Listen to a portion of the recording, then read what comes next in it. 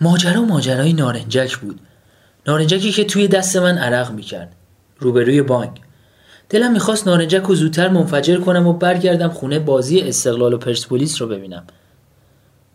حالا بذار یکم برگردیم عقب. وقتی که هنوز توی خونه بودم، کنار بخاری لم داده بودم، داشتم با گوجه و نون آجر بهمنی میخوردم و عاقبت چنگیزخان مغول و حاج غلام و پسران رو مقایسه میکردم. یهو آیفون زنگ زد و پلیس از مامان اجازه خواست که بیاد بالا. من به مامان گفتم معمولا پلیس دستور میده بریم پایین، نه اینکه اجازه بخواد بیاد بالا. خفش آجرتو بخور. پلیس اومد دم در، کله رو کرد تو و یه نگاه به خونه انداخت و پرسید پسرتون امروز نارنجک جنگی منفجر نکرده یا نه؟ چطور مگه؟ پلیس با ترس و لرز گفت چیز خاصی نیست، والا 3 تا آبربانک دیگه منفجر شده از صبح تا الان. گفتیم شاید این دفعه دیگه کار آقازاده شما باشه، چون مثل همیشه 1 دقیقه قبل انفجار اونجا دیده شدن گویا. به هر حال آدمی زاده، شک میکنه. سرمو از زیر لحاف بیرون آوردم و داد زدم خب منظورت چیه؟ بودم که بودم. تو ساکت شد طول سگ، خودم دارم ردیفش میکنم. بعد دست کرد پر شالش و $100 گذاشت کف دست پلیس. ولی خواهرم اونجا نزدیک 20 نفر شاهد بستدن. من گفته باشم با $100 کسی شهادتشو پس نمیگیره. مادر چشخوره‌ای به من رفت و به پلیس گفت کمد این بچه توی اون اتاق پشتیه، برو هر چی میخوای از کمدش پول بردار، فقط زود باش. پلیس با کلت کمری قحط زنان اومد تو خونه، موزه گرفت و 2 تا شلیک کرد. بعد بلند شد و رفت سر وقت کمد من.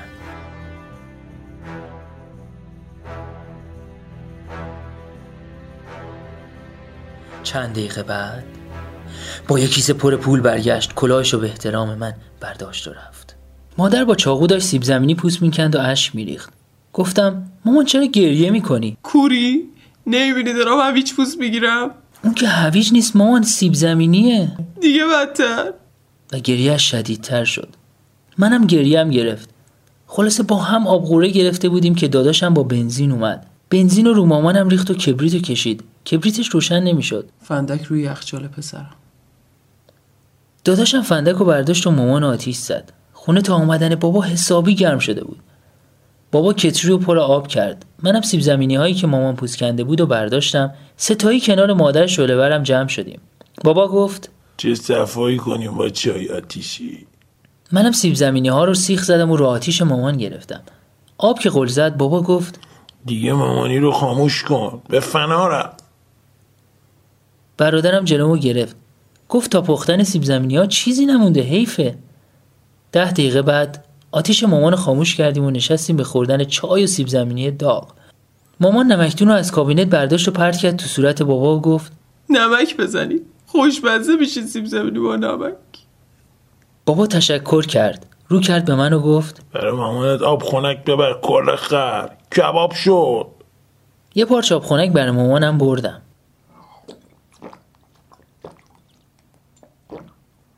همش یه دفعه هورت کشید و گفت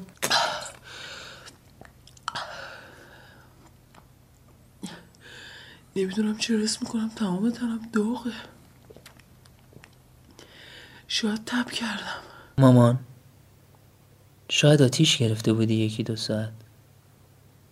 مامان سری تکون داد و گفت چی بگم والا.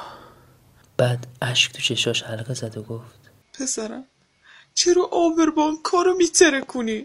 مامی پس چی بهتر کنم؟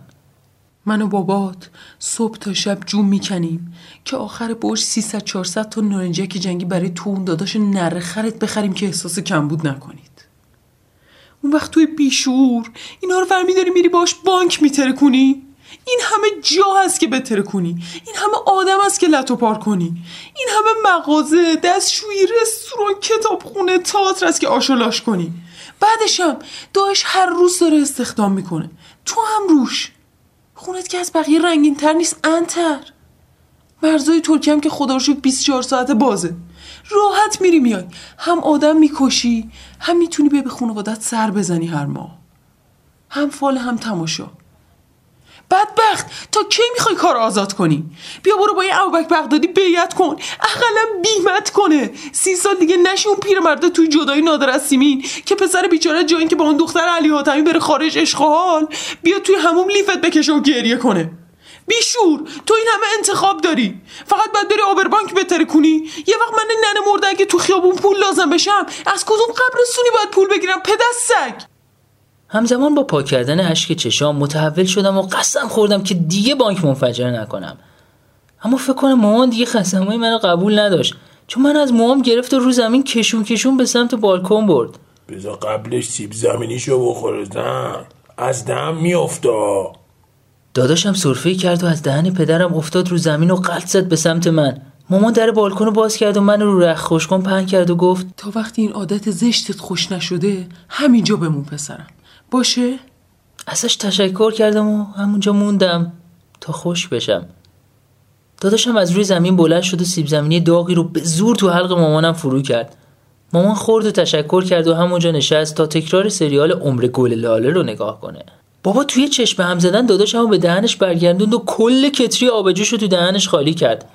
داداشم از تو دهن بابا نره میزد که سوختم. بابا ارواح خاک ننه بزرگ دهنتو باز کن. بابا تیبک چای تو دهنش انداخت و خوب با آب جوش غرغره کرد. همیشه همینطوری چای میخوره، اول داداشم، بعد آب جوش و بعدم تیبک. هر شب این بساطو داشتیم. داداش التماس میکرد بابا دهنتو باز کن، 2 ساعت دیگه دربیه مثلا، میخوام برم استادیوم. تو بالکن بودم، سر صدای آخرای روز تو کوچه پیاز داغ شده بود و تو مغزم جلز و ولز میکرد. کسی هم نبود به این مامان ما بگه آفتاب اول زمستون نا نداره یه زیرپیرن و زیر شلواری رو خوش کنه، چه برسه به عادت زشت من. یه باد تندی هم اومد و از روی بند رخت جدام کرد.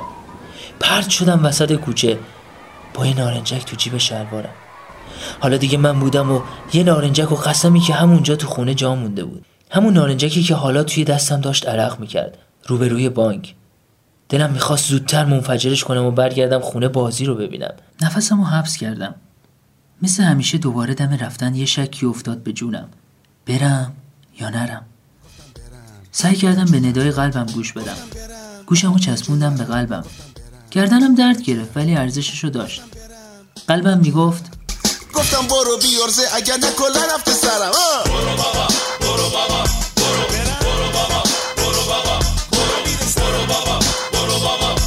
زیر لب زمزمه کردم کجا بوله پازدا ما خوسکاندا پیر پاندا.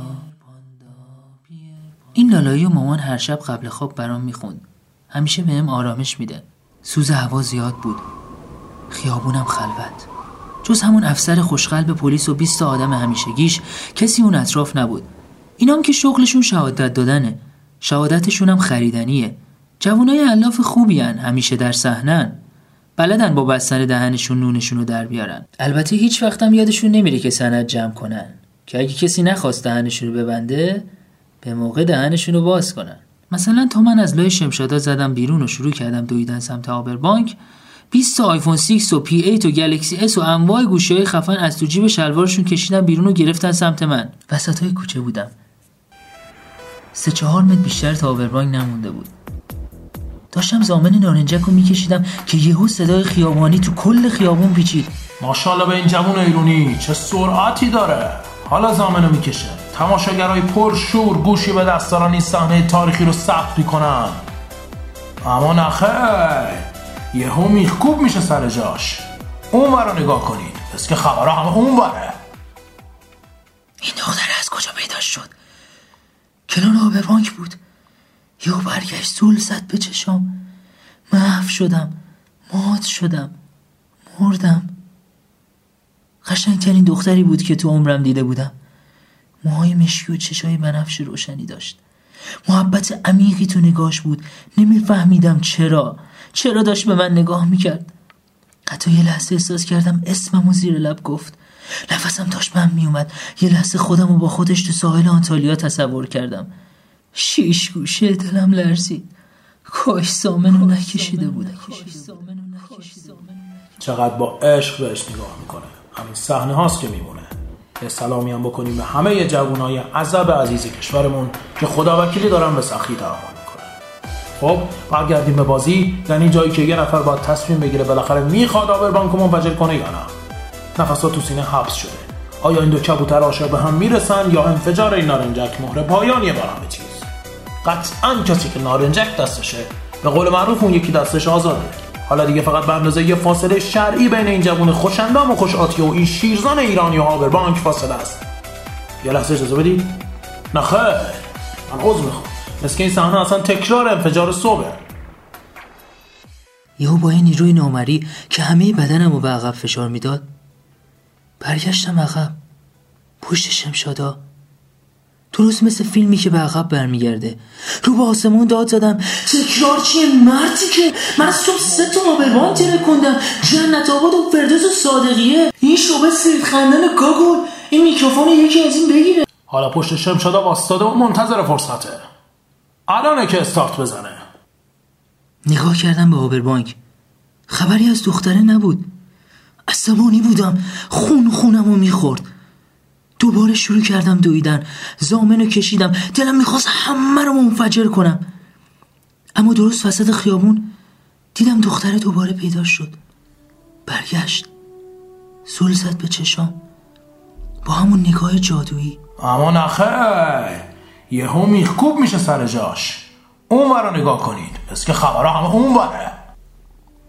صدای خیابانی رو رفته بود رو مخم. سعی کردم زود خودم رو برسونم به دختر رو بهش قول بدم دیگه آبربانک نمیتره کنم. نخیر، من عذر میخوام. مثل این صحنه اصلا تکرار انفجار صبح. دوباره همون نیروی عجیب منو قدم به قدم برگردون پشت شمشادا. کاش میشد نارنجک رو تو صورت خیابانی منفجر کنم. تازه فهمیدم دربی بین من و خیابان. اومدم نارنجک رو بندازم سمت جایگاه ویژه، نشد. هیچ کاری از دستم بر نمی اومد. حتی نمیتونستم بیخیالشم برم خونه. فقط یه کار میتونستم بکنم، از پشت شمشادا بلند شم، زامنو بکشم، بودم وسط خیابون. 2 قدم مونده به اون دختر قشنگ دوباره با یه دست نامری کشیده بشم عقب. صدای خیابانی هم مدام تکرار میشد. مدام تکرار. اما نخیر، یهو میخکوب میشه سر جاش. اون ور نگاه کنید، مثل که خبرها اون ور. مثل که تکرار صبح انفجار همین الانه. نخیر، من عذر میخوام. حتی نمیتونستم زامنو نکشم. هیچی دست من نبود. شده بودم یه تصویر تکراری، بخش مجدد یه پوچی ابدی. الان 10 ساله دارم همین کار رو میکنم. نکنه مامان نفرینم کرده باشه. شاید نباید میذاشتم داداش آتیشش بزنه و بابا با آتیشش چایی دم کنه. شاید نباید با آتیش تن مامان سیب زمینی آتیشی درست میکردیم. مامان ببخش اگه بنزین بودیم و عطر نبودیم، اگه کتری آب جوش شدیم و گلدون پرگل نشدیم، اگه فندک سر یخچال رو پیدا کردیم و خنده لبتو گم کردیم، اگه خشک شد اشک چشمات از دست ما ولی عادتهای زشتمون خشک نشد. مامان ببخش که بخشیدن شغل تمام وقت تو شد. کاشکی میشد بهت بگم چقدر صدا تو دوست دارم، چقدر مثل بچگیام لالاییاتو دوست دارم، سادگیاتو دوست دارم، خستگیاتو دوست دارم، چادر نماز زیر لب خدا تو دوست دارم.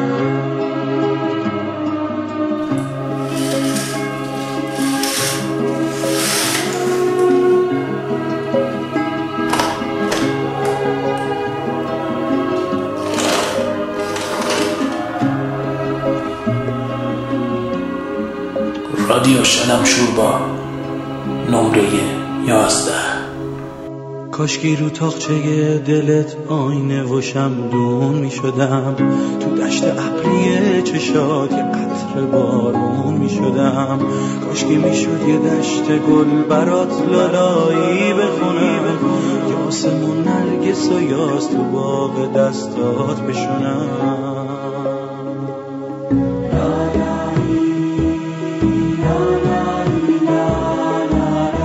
خواب که میخوام تو چشات ستاره هامو بشمرم.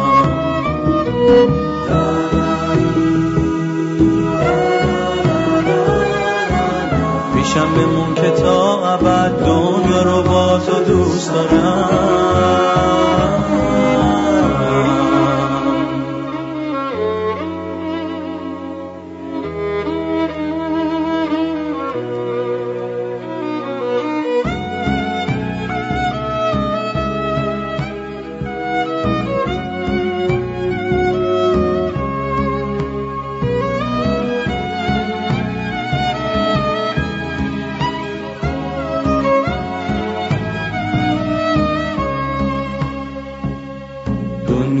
اگه خوب اگه بد با تو برام دیدنیه. باغ گلای اطلسی با تو برام چیدنیه.